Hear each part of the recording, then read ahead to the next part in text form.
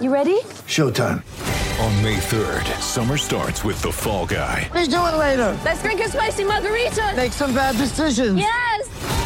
Audiences are falling in love with the most entertaining film of the year. Fall Guy. Fall Guy? Fall guy. That's what the poster said.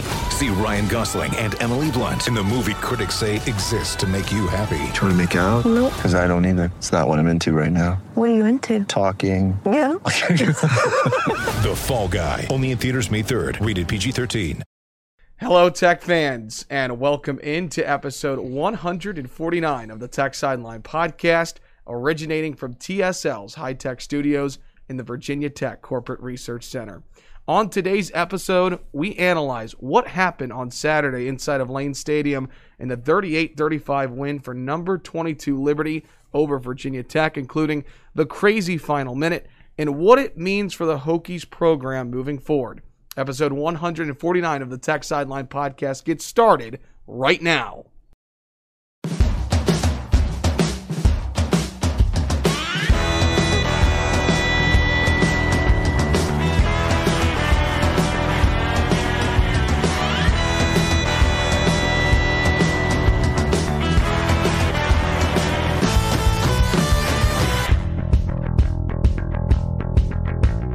Welcome back into the Tech Sideline podcast, whether you are watching live or archived on YouTube, listening on Apple Podcasts, SoundCloud, Amazon Music, Spotify, Google Podcasts, or on Stitcher. We are so glad that you could join us as we record on Monday morning, November 9th. We've got our founder and general manager, Will Stewart, with us, our managing editor, Chris Coleman, the best podcast producer in the land behind the scenes, Malcolm Stewart, and I'm your podcast host, Evan Hughes. If you are watching live on YouTube, we remind you to drop a question in the YouTube chat, and we will get to those at the end of today's show. This week and every week, the Tech Sideline podcast is presented by the Fisher Law Firm, Virginia's trusted DUI and traffic defense firm, dedicated to defending individuals charged with traffic-related offenses. The Fisher Law Firm handles cases throughout the Commonwealth of Virginia. To date, the firm has defended tens of thousands of people charged with moving violations. For a free consultation, you can call anytime, day or evening, toll free at 1-800-680-7031. Again, that's 1-800-680-7031, or you can email the Fisher Law Firm at info@fisherlegal.com. With that, gentlemen, a busy weekend. Good morning to you. Great to be with you. And Will, you know, for those that were just listening and watching and have been longtime viewers or listeners of the Tech Sideline podcast, new music in the intro today. We're switching it up for a big podcast today. Yeah, moving forward. I'd been wanting to change the music for a while now. That last piece of music, we went with it, I think, starting in April.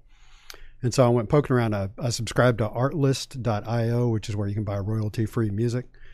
And I went poking around the other day, and I finally found just the perfect piece of music that it's got the drums before the pictures in the intro come in, and then it's got the bass guitar after the pictures in the intro fade out. And I spent like an hour and a half working on that last Friday, put it together. I just think it's really cool. So if you're listening, the music sounds different. If you're watching, just check out the way it dovetails with the visuals. It's really cool.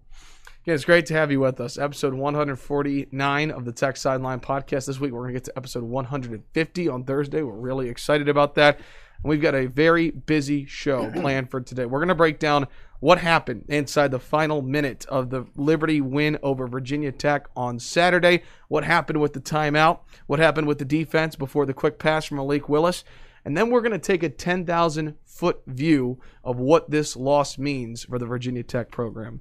Chris Coleman, let me start with you. Again, the final score, number 22 Liberty, 38-35 winners over Virginia Tech. What happened inside the final 10 seconds of that game, and how big of a loss is this for Virginia Tech? Well, it's a big loss. It's a big loss for Justin Fuente because he's lost the fan base again. And every time he's lost them in the past, he's been able to get a good chunk of them back, but I don't see that happening this time. It doesn't appear. No. Doesn't appear to.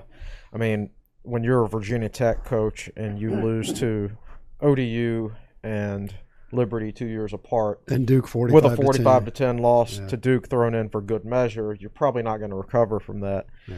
But we said he wasn't going to recover from Duke, and he did. But I don't know. I just don't see it happening this time. It feels different this time. It definitely feels different this time around, and it feels different because Oh gosh, like when Virginia Tech lost to Duke, it was like, okay, we know we're playing better than that. The frustrating thing is we just didn't stay in the game mentally, but we knew Duke didn't have their players weren't as good as Tech's at the time. Now, like you watch the Liberty game, and I just don't know that Tech has players that are all that much better than Liberty's. That and so that means it's like you're not going to be able to snap your fingers and suddenly start winning 10 games again. It means we completely lack talent, or Virginia Tech completely lacks talent. Well, at various times this year, we've seen other teams exert their will. Correct. Even Yes. even NC State did it. They just drove. They just ran the ball up the middle. Duke did it. In the second half. Right. Like we didn't learn anything new from the Liberty game. That's the crazy thing. Yeah. Wake Forest went what 4 Right. for 4, 3 for 3 on fourth downs. It just sort of validated what I think we thought we already knew. Yeah. Like that Tech is too small. They lack overall talent on defense. The biggest upset in Virginia Tech football history is the 1998 Temple game, because the talent disparity of Temple and Virginia Tech in '98 was the gulf was so wide. It was enormous. All those guys who played for the national championship in 1999, they were on the '98 team. I mean, Temple beat Corey Moore and John Engelberger and Andre Davis and people like that. Everybody but Michael Vick, basically. Exactly. And the crazy thing is, man, the talent disparity between Virginia Tech and Liberty just does not appear to be all that wide. Right. And so that's concerning. That's the shocker. You saw Liberty do some similar things to what like Wake Forest, I think, with 3 or 4 or 4 on fourth down, and Liberty did the same thing when they got down to 4th and 2 or 4th and 3. They went for it and they got it. They exerted their will. Why wouldn't you? And there were a lot of situations where Liberty's bigger running back was just it was that whole deal of sometimes you tackle a guy and you stop him dead right there or throw him backwards, and everything was kind of a catch and fall down, it felt like. Yeah, and football is a much more complicated than it used to be, but there are times when, yes, you can coach at the college level like you would coach in high school. Like, it'd be like in high school if you were facing a team with like a couple of 180-pound defensive tackles. What are you going to do? You go run right at them. Well, in college, if your offensive line just has any kind of a pulse at all, and you look across and the other team's defensive tackles are 280 and 265, and a linebacker behind them is 210. I mean, you don't have to be a genius to figure out what to do there. Well, they controlled the game. They ran 80 plays to 58 for Virginia Tech. Time of possession was something like 37 minutes to 22 minutes. Liberty didn't average 10 yards a play like North Carolina did. I think they only averaged 5.7 or 5.8, but they just kept holding on to the football, and when they really wanted it, they got it. Sure. Liberty ran for 249 yards. Malik Willis, we talked about it in the preview podcast on Thursday, how he led the team in rushing. He did so in the game on Saturday. 108 yards on the ground and a touchdown through the air. Willis was 20 of 30 for 217 yards, 3 touchdowns, and no interceptions. There were so many moments in this game that we could talk about, right? The fumble that very well could have been a scoop and score for a touchdown that was called back. We could talk about the muff punt from Tavion Robinson, but I want to spend some time going to the final 10 seconds of this game. Virginia Tech lines up to block a potential 59-yard field goal from Liberty, and Alex Barbier, who we mentioned on the podcast, was 2 of 6 beyond 30 yards all year. With a long of 42. Virginia Tech blocks the kick, but Justin Fuente called a timeout. He later said afterwards he called the timeout to ensure that he had the right personnel on the field. So can I jump in here and add something to it? Part of what the fan base is struggling with is they're seeing 1 or 2 quotes from Fuente about the whole thing. Having listened to it and read the quotes, he said a couple of things. I think this is a point that's being missed by fans. He made the statement, I usually don't call a timeout that late because I don't like their other kicker to get a free swing. What he means is, I believe he had every intent of calling the timeout, but he had every intent of calling it earlier. He doesn't want, you see so often the coaches that call it right before the ball is snapped, and the ball is snapped and they get to hold and they get to kick. It's like a practice kick. Fuente doesn't want to do that. So what he was saying was, I meant to call that timeout a lot earlier. That block and scoop for a touchdown never would have occurred if I'd gotten the timeout when I wanted it. That's separate from whether or not he should have called the timeout.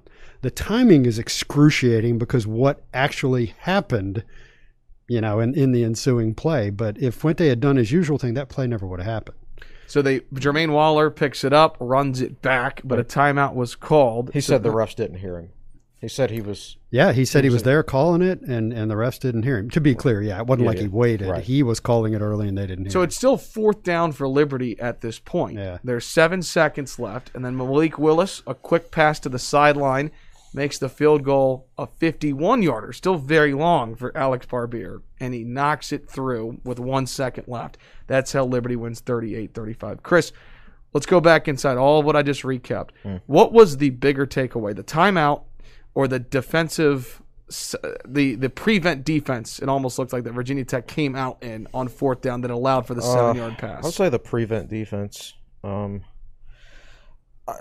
What Will didn't talk about is Fuente talked about making sure he had the right personnel on the field on the field goal attempt, and I know what he was thinking. Like, he was thinking the same thing I was thinking. When I saw Liberty line up for a 59-yard field goal, I was thinking, this is going to be some kind of a crazy They're thing. not going to kick because that. This guy is 2 of 6 from beyond 30 yards with a long of 42. Only 8 of his 43 kickoffs have gone for touchbacks. The guy's not a good kicker in any way, shape, or form. The chances of this going in are practically non-existent, and it's more likely that something bad is going to happen if you play the percentages. So I'm sitting there thinking, this has got to be some kind of a crazy fake coming up. Yeah, no coach in his right mind would line up for a 59-yard field goal with a guy with a weak leg. Right. So, and what did everybody in the press box say when Tech blocked it? So I was talking to somebody, in the aftermath of the game. I said, usually the guys in the press box are pretty cool about stuff. Not if you go to West Virginia, by the way. A couple of times I was in the West Virginia press box, those sports writers not openly, but they make noises, and you can tell they're rooting for West Virginia. If something goes wrong, the WVU press box will go, ugh. If something goes well, they'll shuffle around, look at each other. So anyway, this play happens, and that kick actually happens, and it's blocked, and Waller picks it up and starts running. And there's only about 8 of us in the press box these days. Everybody's spaced out and all that. But there was some reaction to that, and the consensus right after the play was, what was Hugh Freeze thinking? How stupid was that? And then the guy comes on the PA and says there was a timeout. Yeah, and that ended the discussion.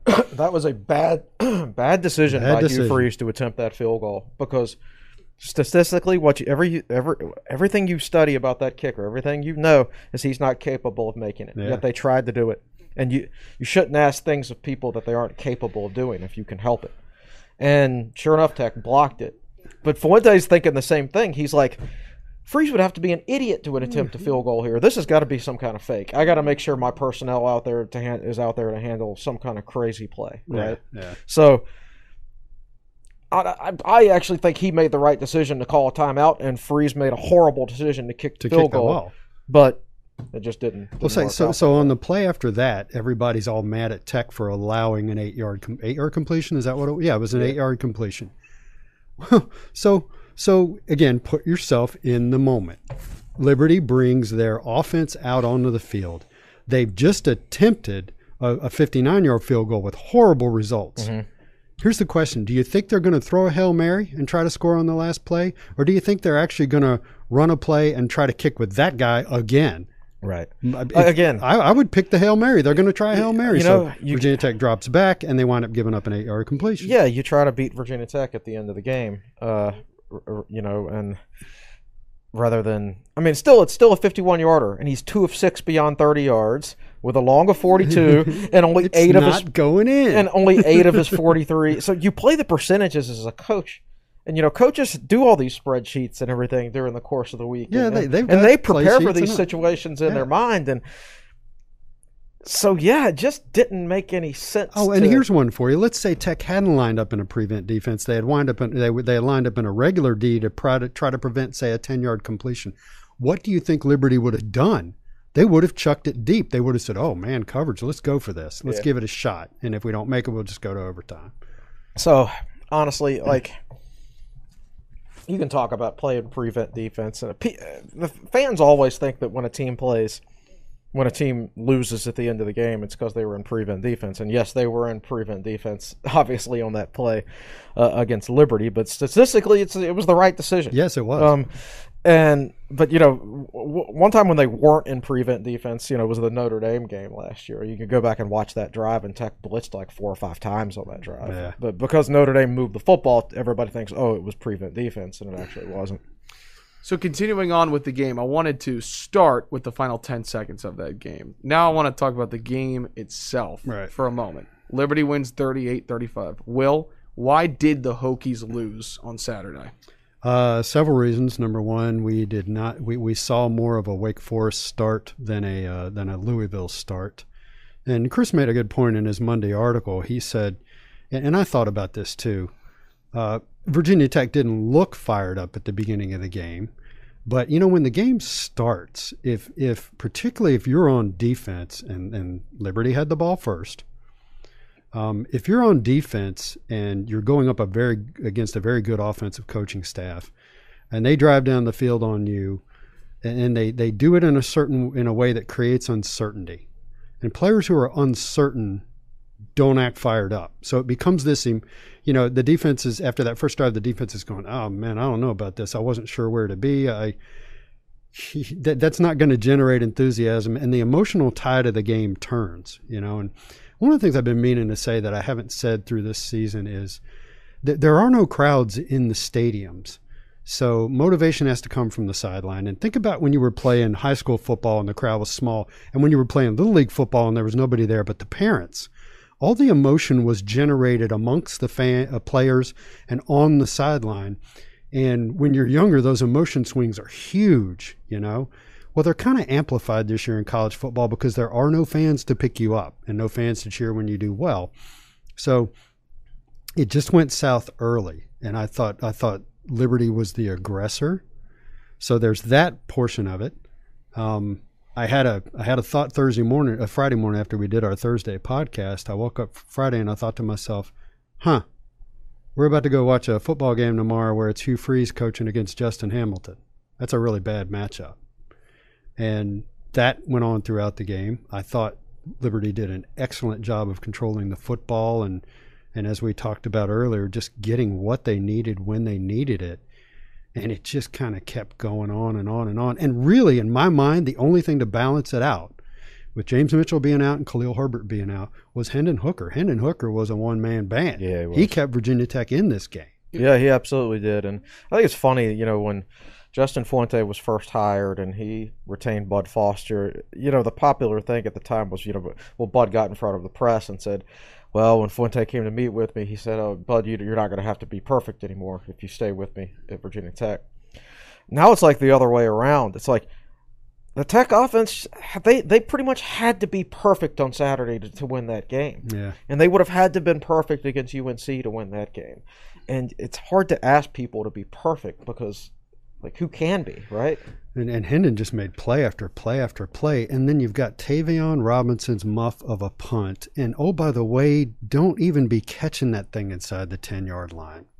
First of all, don't even be there. Well, they're actually taught these days. Okay, yeah. Why? Explain that to me because I don't get it. Special teams coaching and punters, they've actually got way more advanced than they used to. You've got all these punting camps and kicking camps and things like that. So specialists, they get better better coaching with regards to technique and how to pin guys inside the 10.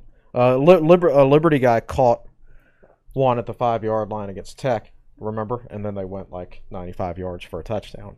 Well, that's twice this year Tavion has tried to make a catch that is shaky. Right. Close to his own end zone. Correct. And it's been a disaster it's twice. a field position thing. Now that it used to be the 10-yard line, but now it's like the 5. What's the difference between your 5-yard line and your 1-yard line? Let's say you let it go and they cover it at the 1. What's the difference? Well, I see everybody in the country doing it, so I know it's a coaching thing. So it's smart people getting paid millions of dollars, so they must know what they're doing. And you look back, that was certainly a turning point in this game, the muff punt, when Liberty got the ball, scored on the next play. And at what point did that occur? I don't remember. It was when I went to make a sandwich. Was it? Tech had just sacked them. Barno had just come up with a big sack on like 3rd and 17. Mm-hmm. What was the score, though? I don't remember. Oh, well, I think it was tied, wasn't it? Evans slowly looking it up. We're teasing Going to the you. play-by-play of the box. I'm pretty sure it was in the 4th quarter. You just go to the scoring summary. Yeah, just go to the scoring summary, and you can look at it. Should list the length of the drive, and it'll be 1 play, 5 yards. One play, So it's 5 that yards. drive. That's right. Yeah. I'm still struggling. No, you don't have to go down the play-by-play. You can actually go with the very top. The very top. How about this? I'm going to ask you guys. Let's not. Who cares? Let's go. Let's not get bogged down in that. Yeah. Let me continue on with this real quick though. I want to go back to Hendon Hooker for a second because people are talking about him in the chat right now. You go back to his last 2 games. You go to Louisville and you go to Liberty. He's 30 of 37 through the air. Mm-hmm. Running like a madman. In the game against Liberty, 20 of 27, 217 yards, 3 touchdowns, no picks. Again, that's passing. On the ground, 20 carries, 156 yards, and a touchdown. And How good was Hooker? But at the same time, Chris, when he's running the ball so much and he is the focal point on offense, does that hurt Virginia Tech? it doesn't hurt them. He was also like 10 of 15 against BC and dominated UNC when he came in the second half. He's having a great season. I know people got on him for the Wake Forest game. And you look at people are so quick to jump on their quarterbacks and be like, oh, maybe we should try Quincy and blah blah blah. Hendon's having a great season. Yeah. The Wake Forest game is the outlier for his entire career, actually, not just this correct, year. his entire career. There's always an outlier, just like those elite Druckenmiller. right. And even for Virginia Tech's elite defenses, there's always an outlier, like the LSU game when they gave up 600 yards, right? Yeah. Well, that's just an outlier. That defense was great. As Chris Coleman says, that's college football. Right. Sometimes it'll happen to you. Virginia Tech, they have to run Hooker a lot because that's what they're best at. Yeah. And they don't have the wide receiver depth, and now Herbert is hurt. And I think it was foolish to try to play him on kickoff return. But it's like if you go back to when Gerard Evans was here in 2016, and when Ricky LeBlue interviewed Gerard this past summer, I guess off season, off season, and he asked Gerard about running the ball too much and everything like that, and Gerard basically said after the UNC game, I think he carried it 20 or 25 times in a Hurricane game, of course, right? So of course that's going to happen. And Gerard said, he had some, I forget the exact quotes, but, he had some concerns over it. So he went to Fuente and they talked about it. And Fuente said, okay, we'll accommodate you. And Syracuse was the next game. And boom, it was 17-3, just like that. Yeah. Syracuse scored first, then Tech kicked a field goal. It was 7-3 at the end of the first quarter. But the Tech defense didn't play great, but they played well enough early that if the offense had been there, it was classic game at Syracuse. Right, exactly. Where the offense really struggled. So you change a game plan, you change your offensive style based on the complaints of one player, and you lose the football game, right? So if Hendon Hooker came to Justin Fuente tomorrow and said, I don't want to run it as much anymore, then Justin Fuente would have to say, tough luck, because what are we going to do if you don't run it? We have no chance to win. Saturday would have been a disaster. Oh, God, we would have lost to Liberty by 30 if we just didn't run Hendon Hooker, right? Yeah. So yeah. I mean, I would prefer him to run it 8 times a game, of course. Yeah. But you do what you have to do to try to win the football game. You can't do anything about wide receiver depth during the middle of the season and things like that. He had 12 carries in the first half, and I watched the halftime discussion on Twitter and on our message boards, and it was what are the odds that Hooker makes it through the rest of the game? And he made it. He only carried it 8 times in the second half. Part of the reason I brought that up, and we talked about it last week, how important Hooker is to running the ball, and there's no question about that. But there was a prediction on this podcast on Thursday that Raheem Blackshear would go over the century mark. He'd run for over 100 yards. He only had 9 carries for 33 yards. Did that surprise you at all, Will, that he didn't have as big a game as we thought he might? The more and more games that go by, the more and more I'm thinking it's just not going to happen. We thought he was going to be a super productive guy going into the season. You're 7 games in now, and it still hasn't happened. And if it was gonna happen, I think it would have. Yeah, it's happened not going to happen this year against Liberty. It just doesn't look like it's going to happen. Yeah, this year. and he's the type. He's part running back, part wide receiver, and probably a better wide receiver than running back. I would say, just based on his career. And I numbers think he's a at pretty Rutgers. decent running back. I think he's I think he has talent. It's just he's practiced it. Offense, defense, wide receiver, running back. Got hurt. Was out during COVID for whatever reason, and then he didn't go through spring practice anyway to learn the offense. So he's well behind on every single front. Yeah. I don't know that he's like necessarily a great fit for this offense anyway in terms of Hendon Hooker's strengths as a quarterback. Now, if Hendon Hooker was a pocket quarterback and was really quick at reading the field and hitting his check down guy, that's just not who he is as a quarterback. So, like, I don't think Blackshear is just – I don't think he's going to be as dynamic in the passing game here as he would at another school that maybe had a quarterback that got through his progressions really quick and the passing game was really advanced. Right. That's a solid point. So, but and that's as far as, like, 2020 goes. Like, if there's a spring practice and everybody's here and everybody's healthy – they've got a chance to make progress there next year. So that might not be the case next season. By the way, if anyone was wondering back at home how long it would take for Evan to find what time the punt happened, you had it right at about 3.5 minutes.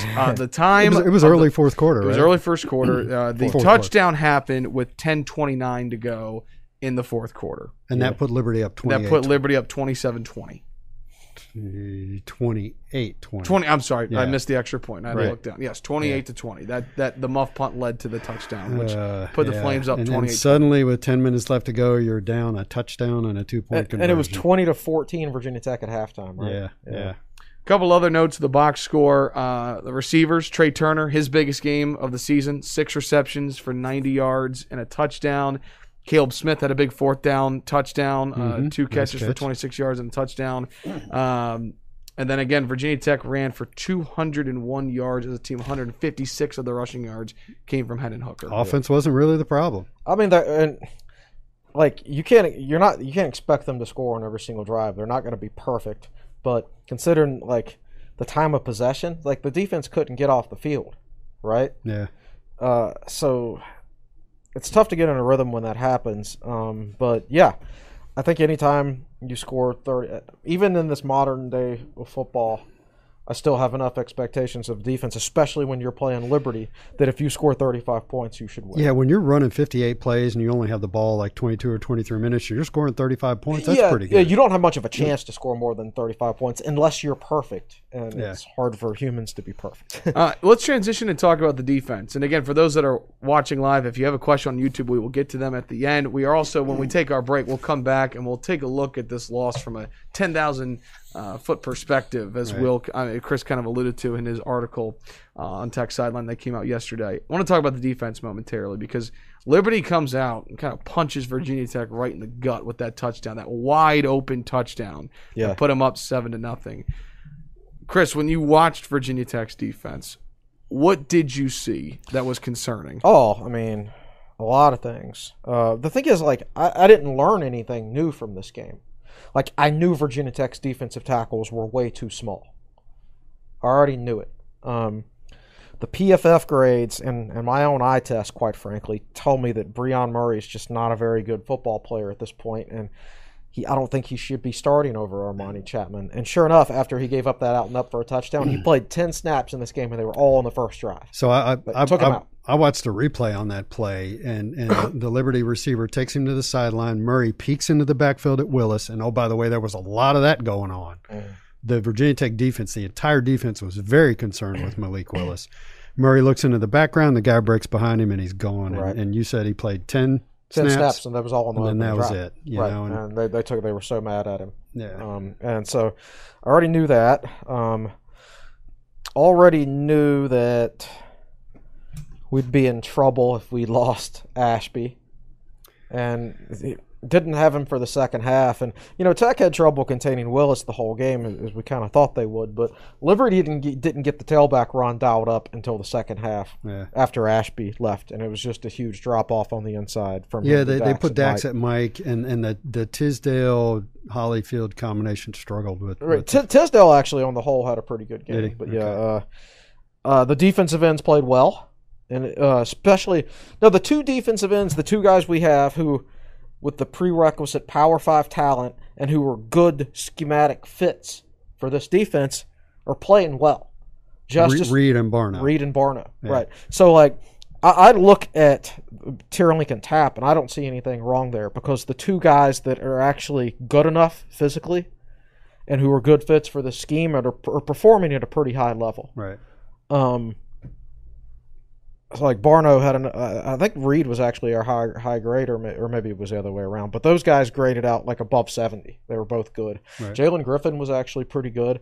So, as usual, the issue is you just lack size. Look, this is 2020.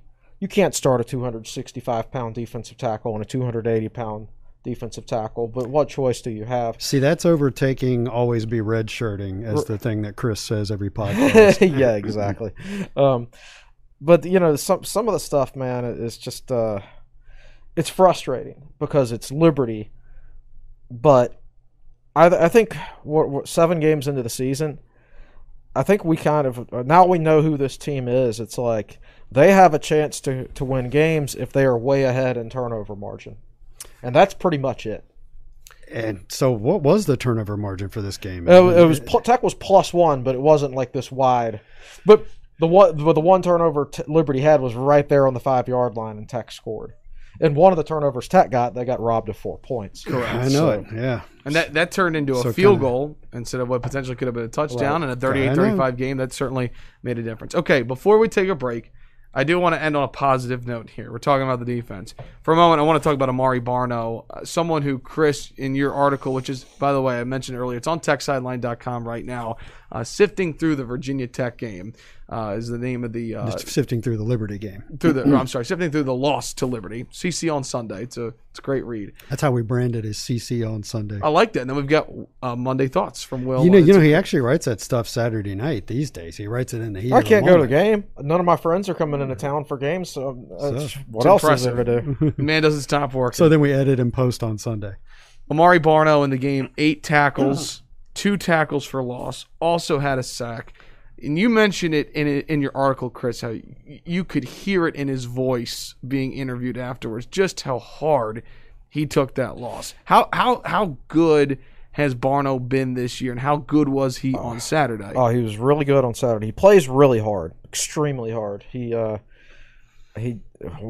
a lot of times, when somebody else messes up, he's kind of there to clean it up, even if it's 10 yards downfield and he's the backside trailer, right? Yeah.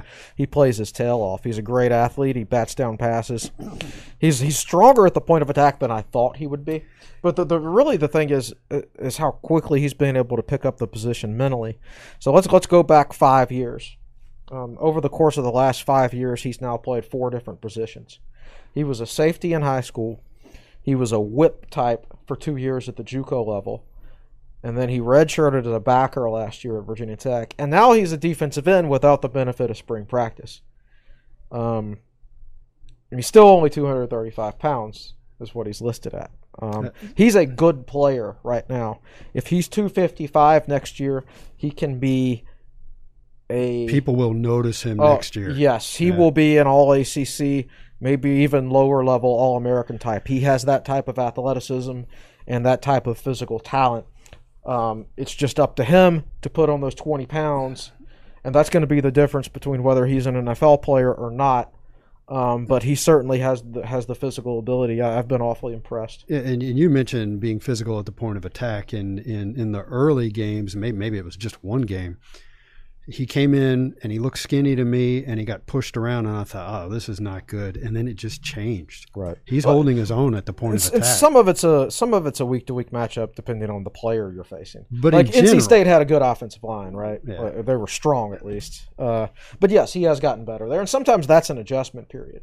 Yeah, for guys, just and the that's pure leverage. physicality. Teerlink and Tapp can get him in and teach him the proper positioning. And, you see him do things like, at one point he had Willis clean for a sack, and he got his hands on him, but he wasn't quite strong enough to bring him down. He's 6'6", 235. Willis is 6'1", 215. So Willis has more mass, like more body mass. So five fewer inches, right?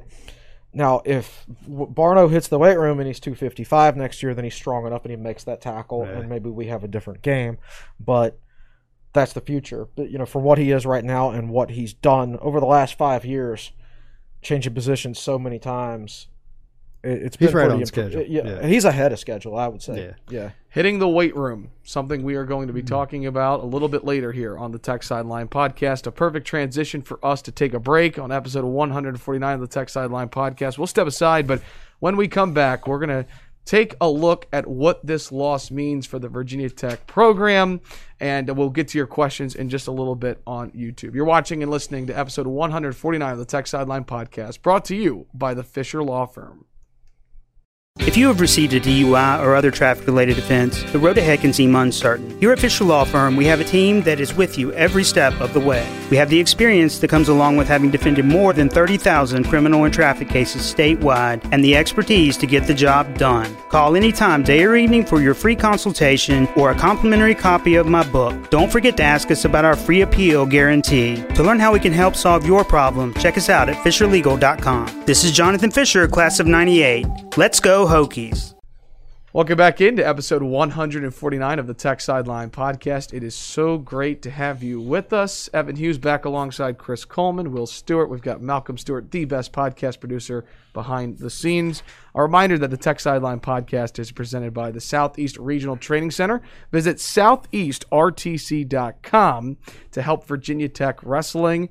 Tech Sideline Podcast also presented by Campus Emporium. Be sure to follow Tech Sideline on social media and look for items featured throughout the week.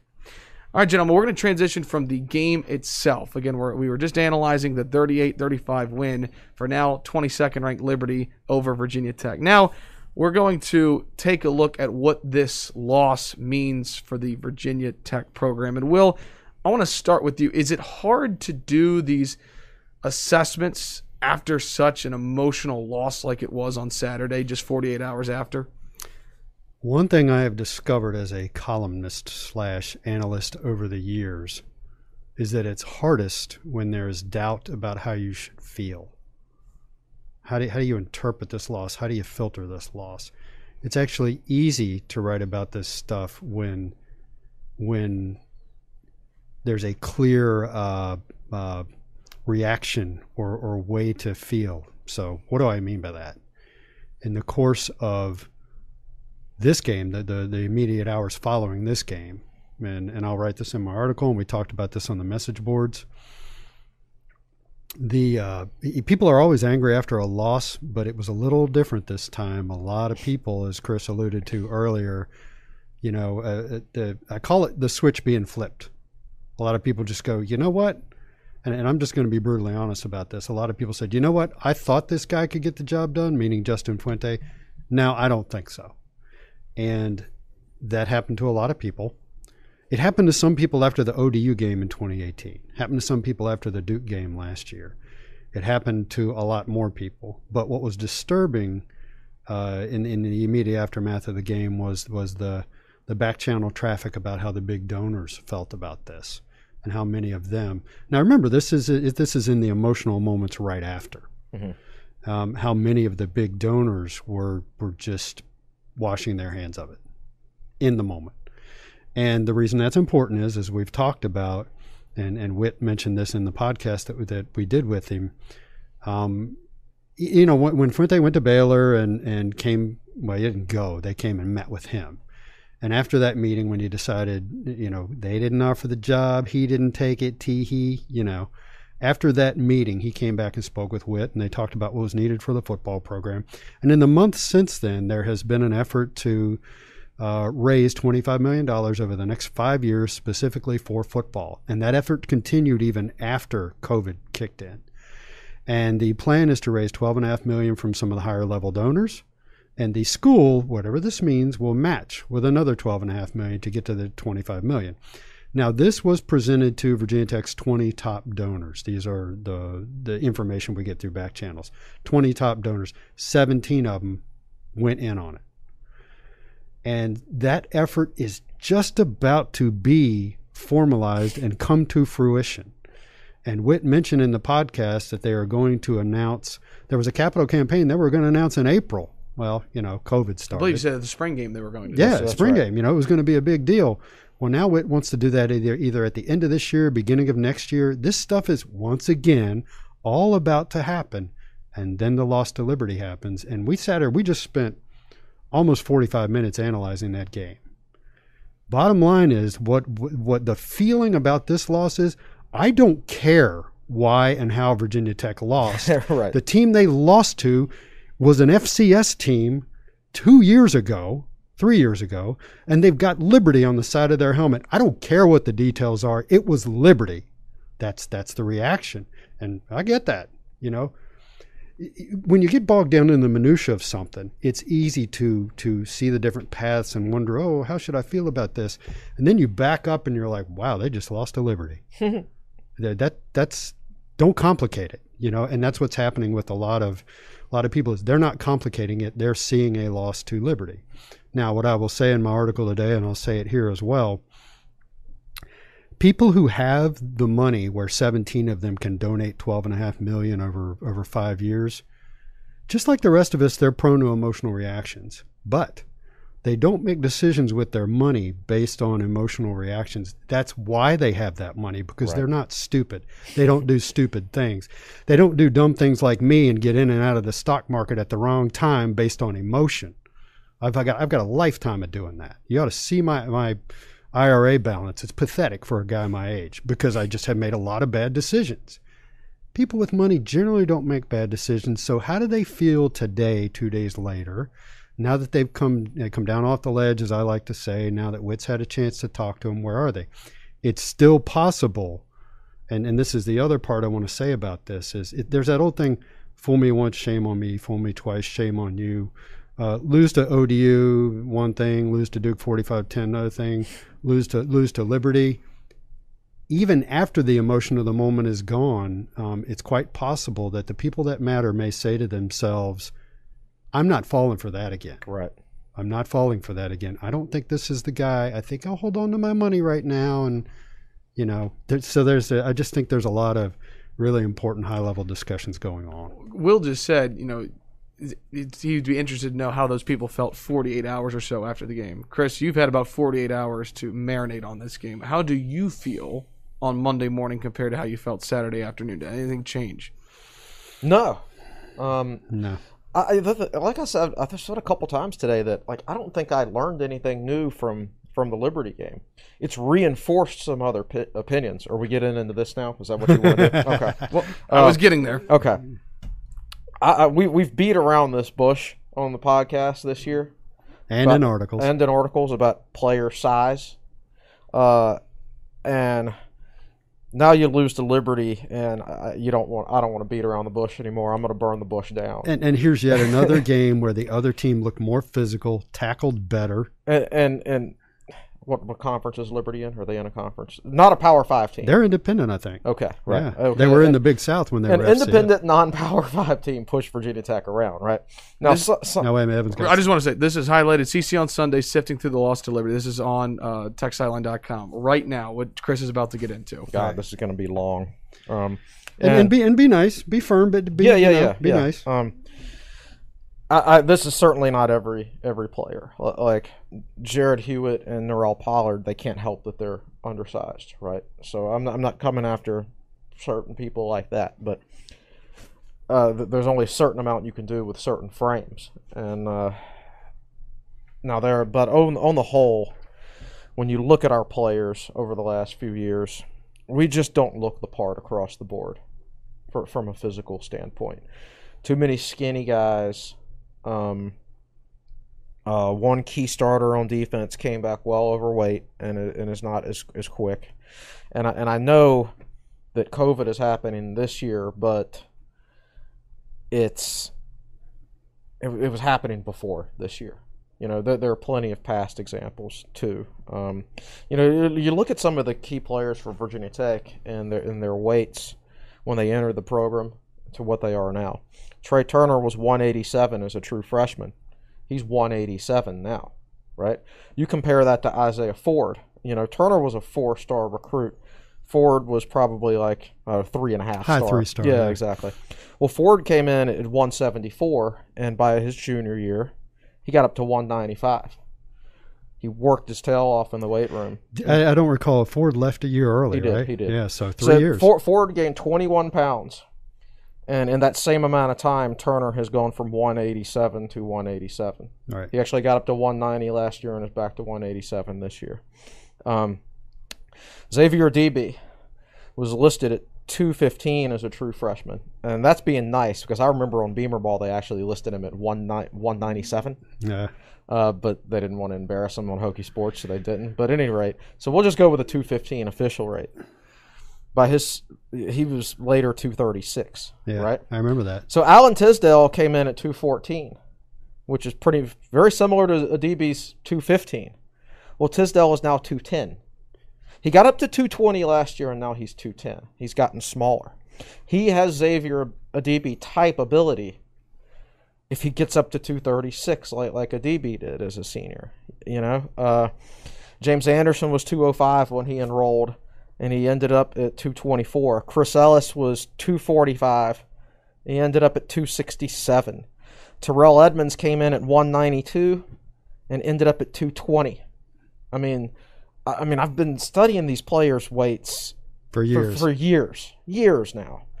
And it used to be, you know, guys would come into the program and say, oh, a 6'3", 205-pound linebacker, that's fine because he's going to end up at 230. 225, 230. Yeah, that's perfect for the backer spot. And now I'm like, okay, based on some of these guys I'm seeing now, is this guy going to put on weight? So that's why I worry about Barno. Like, I think he can be great. But will he be? But will he be great? So it's like, you know, Jermaine Waller was 182 as a true freshman, which is fine. You've never seen a weight room before. So you hit the weight room in the offseason, you're 190, 195 as a true sophomore, right, with just more muscle. No, he dropped to 180, and he's still 180. Terrius Wheatley was 192 when he enrolled and is now 190. Keyshawn King went from 180 to 175. Breon Murray went from 190 to 180. I collectively, like, if you flipped uniforms for that game on Saturday, I wouldn't have been able to tell a difference. You know what I'm saying? Yeah. Tech just does not have big enough players. I don't know that. I don't know that you have a collective buy-in that the program used to have. It appears to be an individual and maybe a position group. Right, thing. because there are certainly guys in this program who have. I don't think it's a Ben Hilgert thing as far as not knowing the correct things to do in a weight room, because obviously Virginia Tech's entire offensive line has done a great job in the weight room. Dalton Keene did a great job on the weight room. James Mitchell's done a great job. Wyatt Teller was excellent. Wyatt Teller did a great job. And like I said, you know, Kenna Kane or Isaiah Ford. Kenna Canham was a guy who once, and this was in his last year, he went from 248 to 260 under Ben Hilgert, right? And Terrell Edmonds went from like 210 to 220 under Big Ben Hilgert.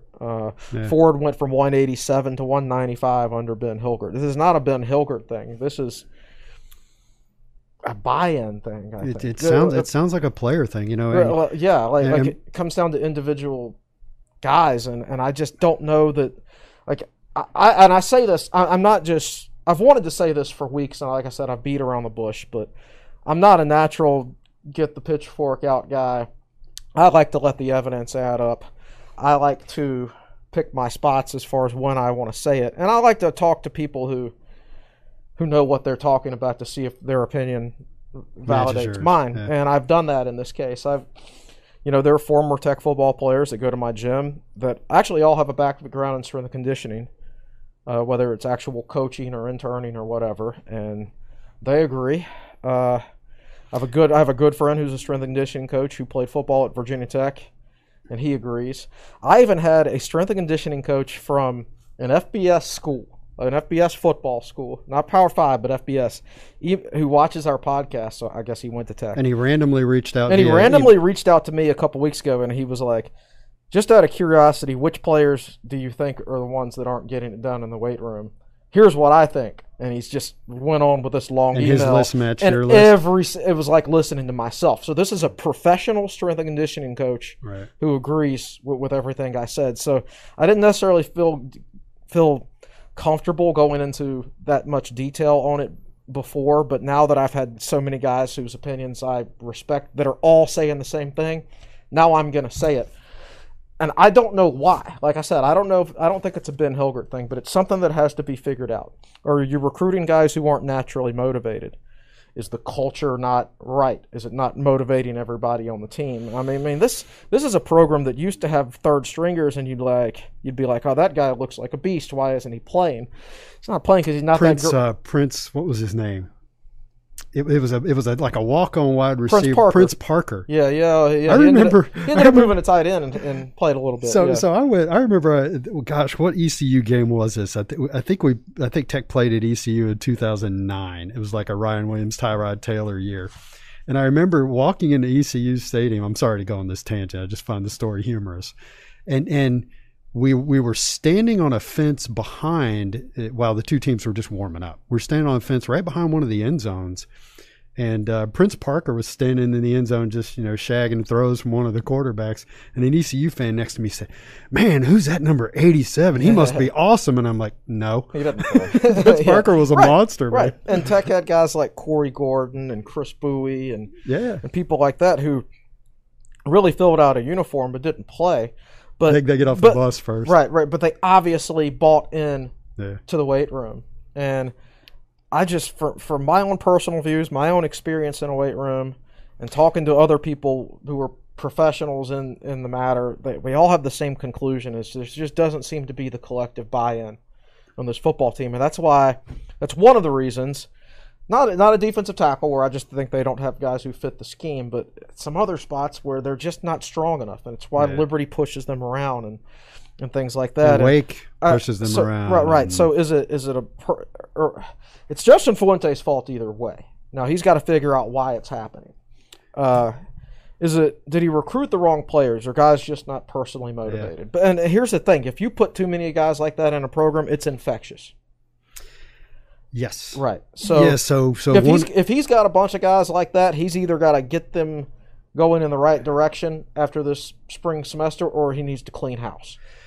So, while you were talking, I was thinking, you and I have made reference recently to the chapter in Frank Beamer's book, Turn Up the Wick, where he, I believe it was after the 1992 season, he evaluated everything.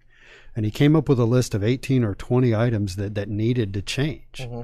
And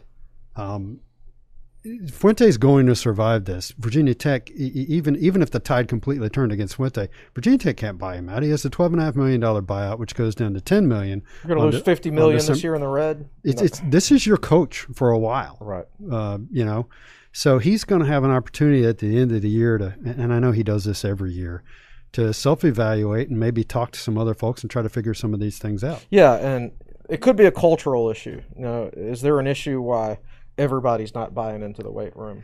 I think Brock Hoffman has lit a fire under the offensive line. Absolutely. So what made that happen? Right. Don't leave it up to the players. Yeah. What made that happen, and try to bottle it and reproduce it? And there's just – and other issues is like the guys who I know have bought into the weight room, like Divine Diablo's bought into the weight room. Yeah. Just look at that guy.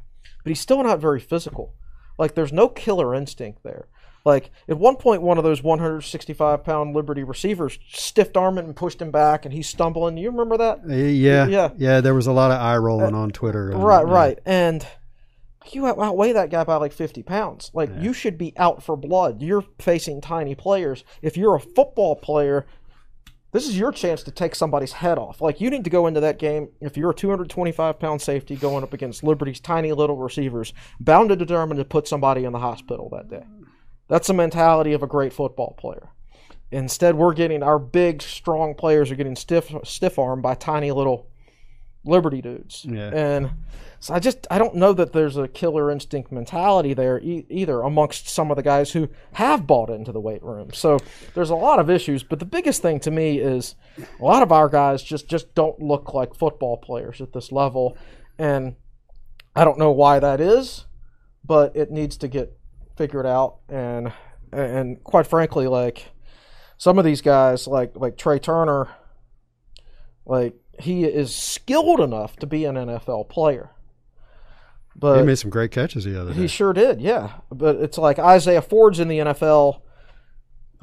Yes, he is a skilled football player, but he's also worked hard enough to put on 21 pounds of muscle right here, you know? So when he got to the NFL, he was ready to perform at the level necessary to stay there. Correct. If Terrell Edmonds stayed at the same weight as so many of these current Virginia Tech football players, then he would have been 192 pounds as a senior instead of 220 pounds. And likely not an NFL first-round pick. Certainly not a first-round pick. Probably not a pick at all. So it bothers me to see guys that I think have potential not give themselves a chance to reach that potential.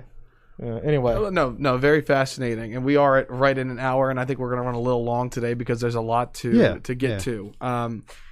Well, I want to ask you this, and I think Chris brings up a lot of really good points, but I want to focus again on the Liberty game itself. We talked about it and analyzed it, but now taking a step back, Virginia Tech, like you said, in 2010, lost to James Madison. 2018, lost to Old Dominion. The Duke game last year, now Liberty in 2020. What does this game, the loss to Liberty, mean long term? Is it the fan base getting riled up? Is it in-state recruiting now that Liberty and Old Dominion has beaten you in 2 years? What do you think it means big picture? I think the biggest takeaway is, you see losses like this and they bounce back from them. I don't want to use the phrase all the time, but often you see bounce backs. It wouldn't surprise me in the least to see Virginia Tech beat Miami this coming Saturday. I mean, that's what they did last year at the lowest point. They looked terrible against Duke, and I'm sure we all picked Miami to beat them by 3 or 4 touchdowns, and Tech goes out there and they're up 28-0. And part of why I say that is you never know what you're going to get out of Miami either. Right. So. But I just it goes back to what I said a few minutes ago that that even if Tech bounces back from this and wins a few games, there is a portion of the fan base that will just be waiting for that next ODU, that next Duke, that next Liberty. Yep. I think that's the biggest long-term takeaway from this. Mm-hmm. And I think, and there a lot of the discussion, and man, I said this last year. A lot of discussion on the message board yesterday was talking about the buyout and can we afford this, and just discussion about it, educating people who don't even know about it, because a lot of fans don't know about it. And it's a normal buyout, by the way. Yes, Chris made that point. Right. So let me bring up a couple of stats that were in Chris's article about buyouts and other coaches around the country. Bronco Mendenhall's buyout is $16.8 million at UVA. Scott Frost at Nebraska, $25.4 million. Matt Campbell at Iowa State, $20.3 million. So this is normal. This is normal. This is what you have to pay a coach if you fire Fuentes, him. by the way, is $12.5 million. Right. It actually drops to $10 million after December 15th. That's right. Which is interesting because the season ends later.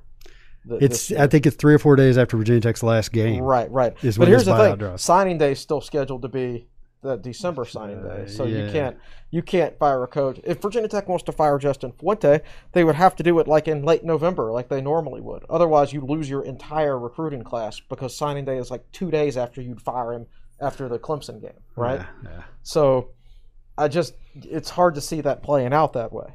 But it's a lot of money anyway, and it's a year where Virginia Tech's $50 million in the red, and you can shake your fist and use that old phrase, you can't afford not to do it.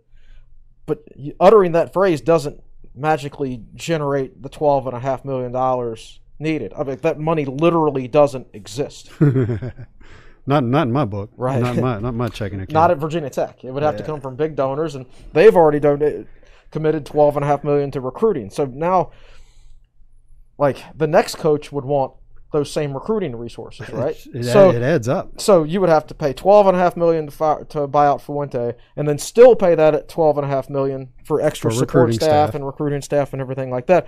So in effect, you're going to your big donors now. If you wanted to fire Fuente at the end of the season and say, well, you know that $12.5 million we asked you for, now we really need 25. Yeah. Right. So it's just not. I don't think it's in the cards. And consider the timing with everything going on. Right. To try to raise $12.5 million to pay a guy not to work. Right. You know. Right. We have maybe a record of questions. I might have to confer with Malcolm on this, but the YouTube chat is there's a lot of comments. We have a lot of questions on Twitter. We're an hour and 4 minutes in. And I want to try to get to as many questions. And I really appreciate everybody for chiming in, because this is our favorite part of the show, when you get to interact with Will and Chris and ask them a question. I want to start with JPCVT. This was a question that was DM'd to me, actually, and I thought it was a very interesting thought. And there's been a lot of talk about Justin Hamilton in his first year as Virginia Tech's defensive coordinator. Here's the question from JPCVT on Twitter.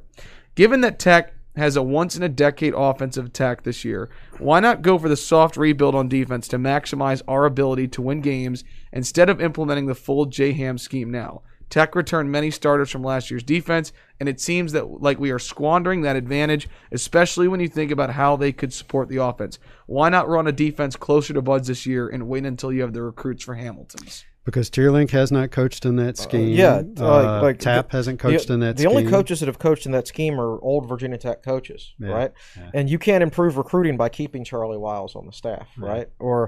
And outside of Jack Tyler, who's like a graduate assistant, like what linebacker coaches out there have coached in this scheme? So like there's just that scheme. What Virginia Tech did for so many years was so unique and they kept the same coaches all those years for so long, that there's just basically no pool of guys who can come in and coach that.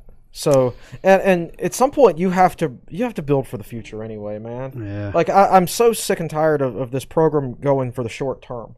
Like they need to take the long term view of things, and yes, it hurts this season. But here's what honestly hurts worst. All right, so Virginia Tech's top 4 grading defensive players last year were Caleb Farley, Jermaine Waller, Deshaun Crawford, and Rayshard Ashby. Yeah.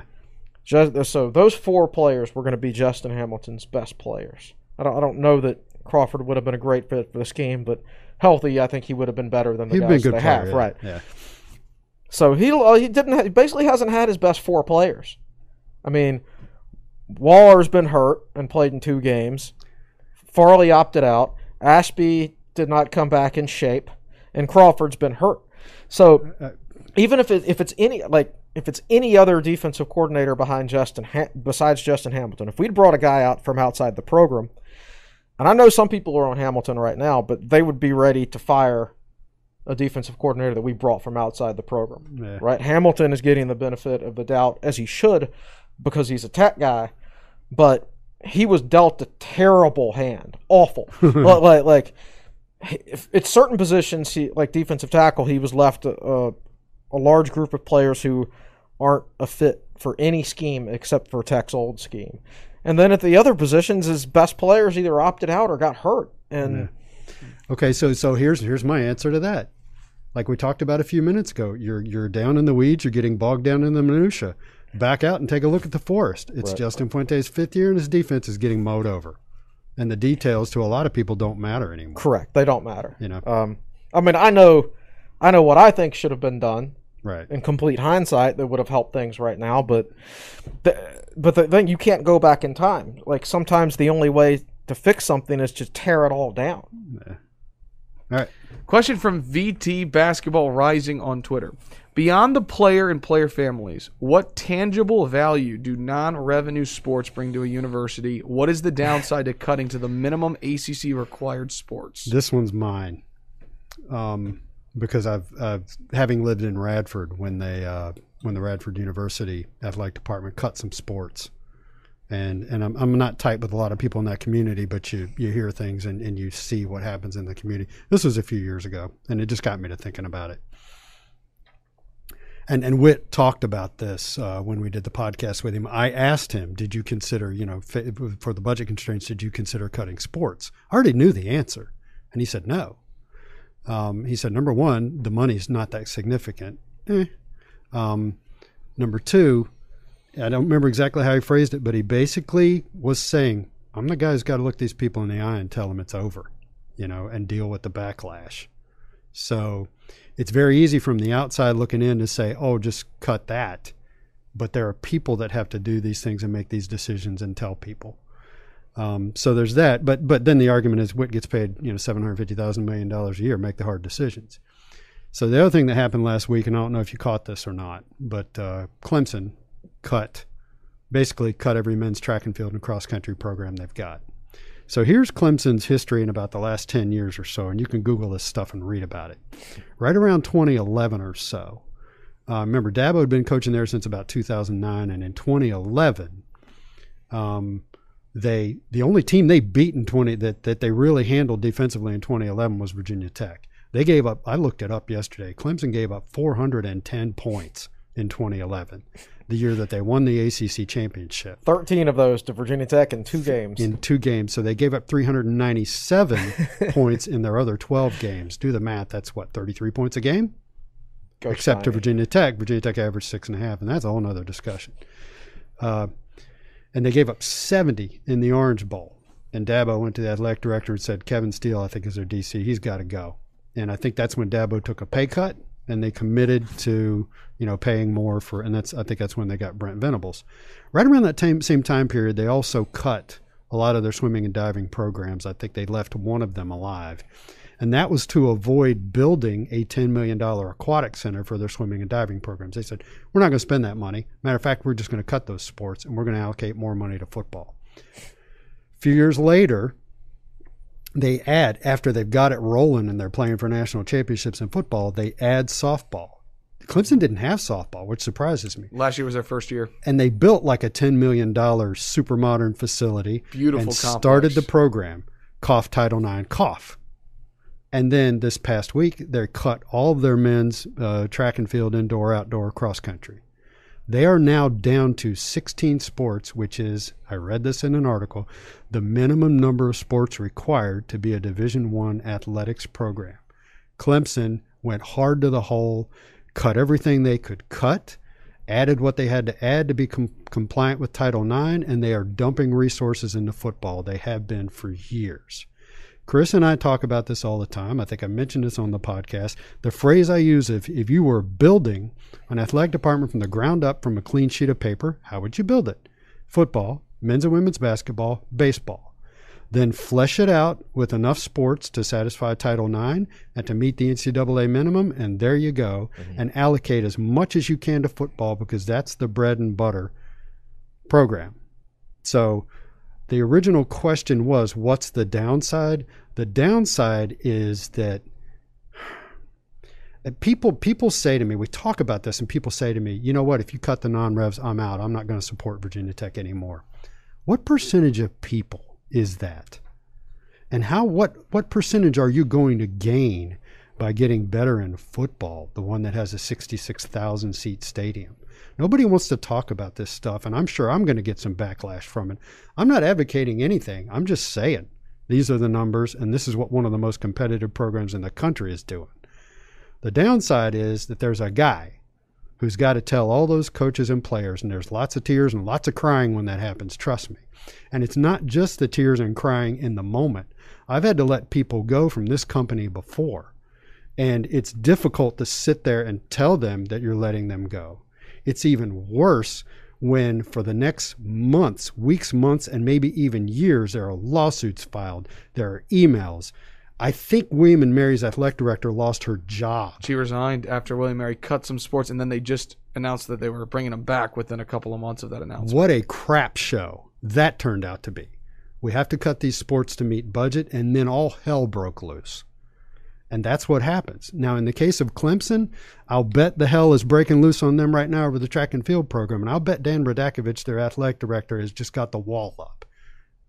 We'll see. We'll see where it goes with Clemson. But I'm betting Radakovich is like, sorry, football. Just to make sure we're getting enough questions, because we have so many. Chris, I'm going to ask you a question. This is from James Coppola on Twitter. He writes, based on our record over the last 3 to 4 years and who we have playing on the field, Is it safe to say Virginia Tech is a 500 team that could exceed, not this year, rather than a strong program that has been underperforming over the last few years? Yeah. I mean, I think that's fair. Yeah, I think that's fair. I don't expect Virginia Tech to win every football game they play. I don't expect them to win 10 games a year. I'm not naive. I understand where they rank in the scheme of spending these days. And these days, winning is about spending. And Virginia Tech doesn't spend as much as other schools. They don't have the money to spend. So I'm not expecting Virginia Tech to be the Virginia Tech of old. I just want to see them operate at max efficiency or close to max efficiency, and when they don't do that's when I'm bothered. Like when I see players who I don't think are getting the max out of their ability because I don't think they attack the weight room as hard as they should. That's the stuff that bothers me. So yeah, I mean, I think it's basically a 500 program right now.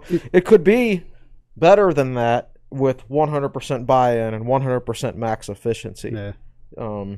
But they're not getting that. And it gets back to the UNC game. People weren't too upset about the UNC game because they thought Virginia Tech did all they could to win that game. Right. They were satisfied with the effort on the field. Right. Like, I don't think Virginia Tech lost to Liberty on Saturday. I think they lost to Liberty in past off seasons. Yeah. A couple other questions. Some are about the game itself. Some are big picture questions. We've got a lot of good questions. Zachary Lieber on YouTube writes, a DB has led the defense in tackles for 6 of the 7 games. Is that a defensive back? That could be wrong. It sounded like you're saying a DB. I'm sorry. No, I thought you meant Xavier or DB. I'm like, what? I can totally say that. Let me rephrase. He wrote a defensive back. Great call. Xavier DB is not playing for Virginia Tech right now. A defensive back has led the defense in tackles for 6 of the 7 games. Is that scheme or poor defensive line linebacker play leading to the third level of the defense trying to ball us out? I don't think we need to complicate this too much. It's certainly not scheme. I've studied this stuff in years past, and under Bud's scheme, your top 2 tacklers should be your Mike and your backer under Bud's scheme. And the years where the Mike and backer weren't that good, you started to see the defensive backs creep up in the tackle standings. and it's that simple. If your front 7 is being effective, your defensive backs won't have a chance to make those tackles. They won't have as many tackles. Yes. So I don't. It's not a scheme issue. Like, Bill Terenlich's coached in the NFL for years. Tracy Claeys has been a highly successful defensive coordinator in college. I don't think there's a thing in the world wrong with Virginia Tech's scheme. They just don't quite have the horses. Front to 7's play not right there now. right Yeah. now. Joe Woodyard writes, when Foo offense was clicking with Gerard Evans, we seem to be more explosive with big plays sprinkled in. Doesn't feel like we even attempt many of those throws of 20-plus yards in the air. Continued, does it seem we slowed down to more slow and control the ball on offense to help keep the defense off the field? So before you get in that, Chris, one of the things that I remember studying that 2016 season, and in the first roughly half of this season, Bucky Hodges, Isaiah Ford, and Cam Phillips caught a lot of touchdown passes. And then in the second half of the season, it was Gerard Evans running for touchdowns that happened a lot. There was a shift that occurred in that season. So yeah, and that could be, the film is out and defenses are playing you differently. And we're just going to beat you with Gerard Evans. No, I do think Fuente's not one of those offensive-minded coaches who, I want to score 60 or 70 points a game no matter what. And they never protect their defense. Well, this defense needs protecting. You have to protect this defense. They're not going to be able to stop people. So yeah, I think that's there's something to that. Yeah. Those big plays down the field, they're great when they happen, but they are low percentage plays. Now, if Virginia Tech had Cam Phillips and Isaiah Ford, then maybe they're not so low percentage, right? So some of it, I think, is Tech just doesn't have as good a wide receivers as they had. Yeah. I think Trey Turner would be a solid. If Trey Turner was on the 2016 team, I think he's Cam Phillips, right? Well, no, I'm saying he would be the 4th option at wide receiver on that team, right? Behind Isaiah Ford, Cam Phillips, and Bucky Hodges, right? Yeah. And now he's our first option. Yeah. So yes, the talent level has dropped off. I mean, Fuente's a smart X's and O's coach. I know somebody who was in his office the week before the East Carolina game in 2016, and Yeah, this is a good story. Fuente loves film work and everything like that, and he gets excited about X's and O's, and he says, "Ooh, watch this. If we catch them in this coverage on third down, we're gonna hit slot receiver Cam Phillips for a deep touchdown on a post." Sure enough, during the game, that's exactly what happened. It was early. I mean, he knew exactly what was going to happen on the play. And when you have players that are really, really reliable and really, really good, like Cam Phillips, yeah, I mean, you can know things like that, and you can try more stuff like that. You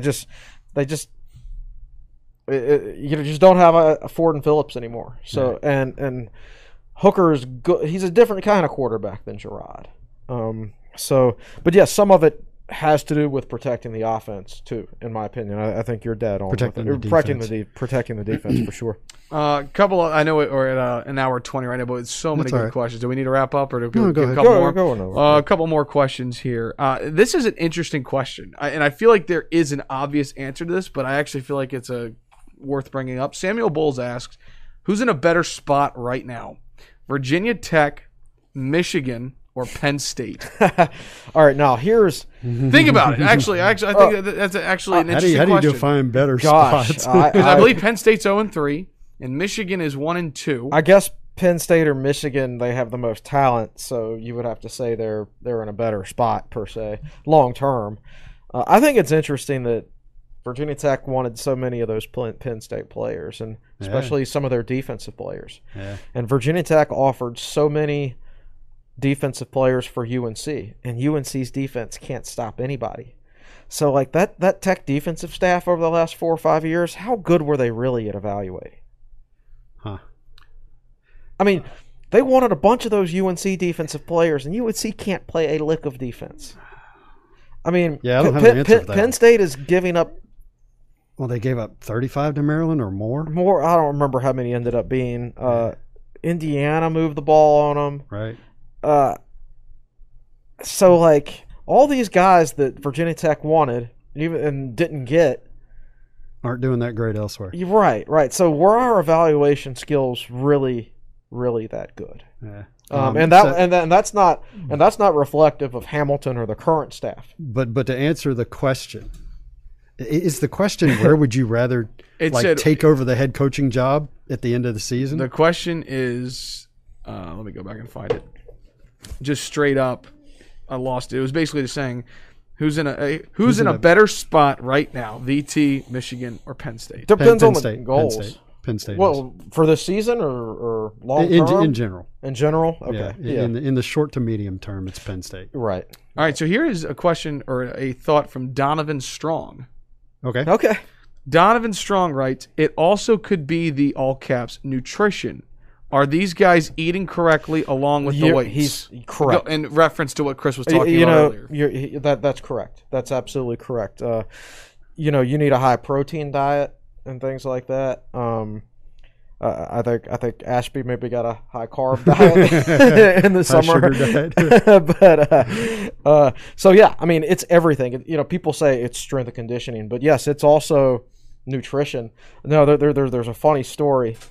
Virginia Tech had a lineman in the mid. Is it Brandon Gore? Is this the Brandon Gore story? This is the Brandon Gore story. He had a lineman in the mid 2000s, and he was about 360 pounds. He's a monster physically. And nobody in the nutritional staff could never figure out why he couldn't lose weight. He was working hard in the weight room and the conditioning and everything like that.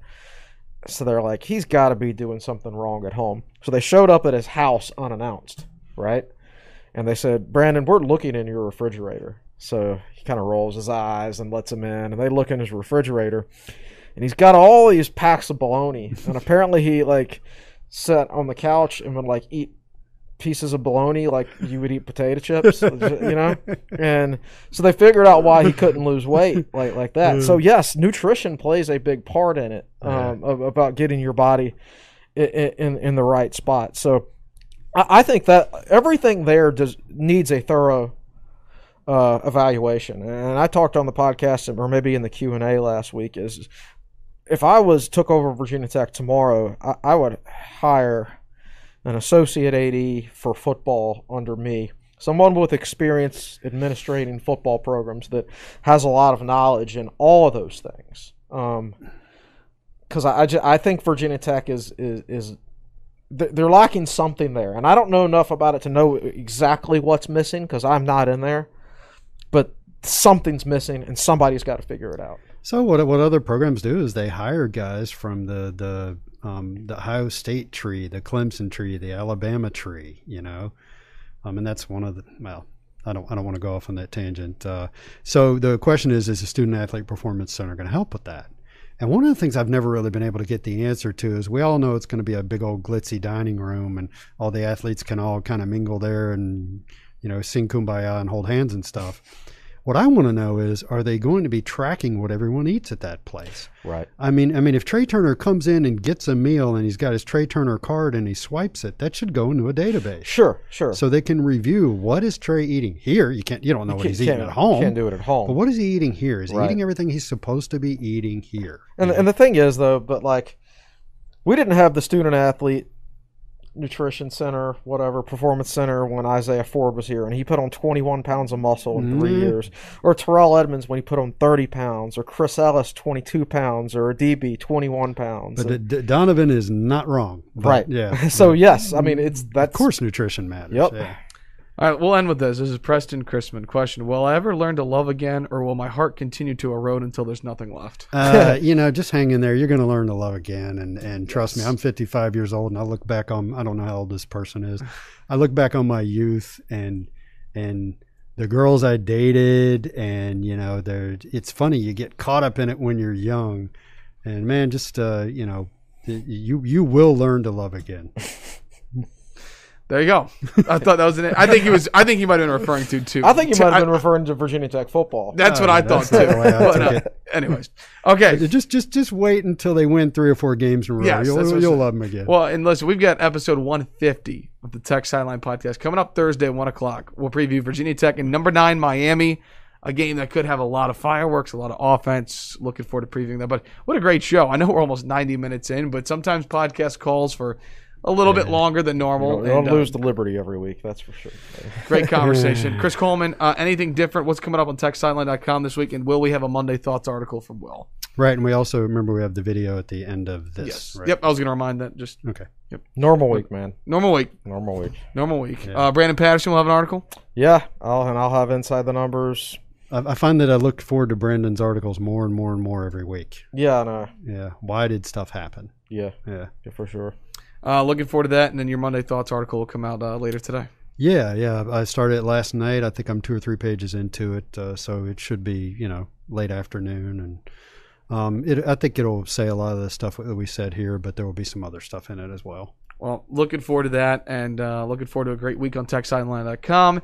Also looking forward to our podcast again, episode 150 coming up on Thursday. So if you're watching on YouTube right now, first of all, really do want to thank you guys. You guys should go look hit like and subscribe. Like and subscribe, but also thank you for chiming in. You guys should go back and look and see at the comment section. I mean, there was a lot of scroll. If you're wondering why I look so much at my computer, so I'm trying to make sure I get good questions lined up, and you guys were asking some phenomenal questions. So thanks for interacting with the show. It always makes it more enjoyable from us when we get to hear from you. Please hit the like and subscribe button. If you're still watching right now, we're going to roll the end credits as soon as we sign off. But then we've got a video coming out about awesome things that are happening at Tech Sideline, an expansion. We're going to talk about the office that we're in right now, where this podcast set is, and this awesome new office space that we have opened up right through that wall. Right there. It's an interesting look behind the scenes, because you guys are used to seeing us sit here on the podcast set, and I'm looking to my left as I say this.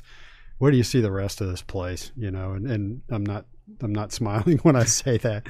So it's about an 8 or 9 minute video, and I apologize for the lighting in it. Malcolm and I shot it the other day, and we didn't mount a light on the camera, so there are parts where I'm kind of in the dark and talking. But check it out. It's about another 8 or 9 minutes, and it'll give you an interesting look behind the scenes and let you know about some stuff that we're doing here. Fantastic. It might be a record here of 88 minutes on the podcast. So Thanks so much to you guys for your time on this Monday morning. Thanks so much to the best producer in the land, Malcolm Stewart. But that'll do it for us. Episode 149, analyzing the 38-35 win for Liberty. Again, hope you can join us on Thursday at 1 o'clock as we preview Virginia Tech and Miami. That'll do it for us. For our managing editor, Chris Coleman, our founder and general manager, Will Stewart, the best podcast producer in the land, Malcolm Stewart. I'm your podcast host, Evan Hughes, saying so long Thanks so much for watching and listening to episode 149 of the Tech Sideline Podcast, brought to you by the Fisher Law Firm. Have a great week.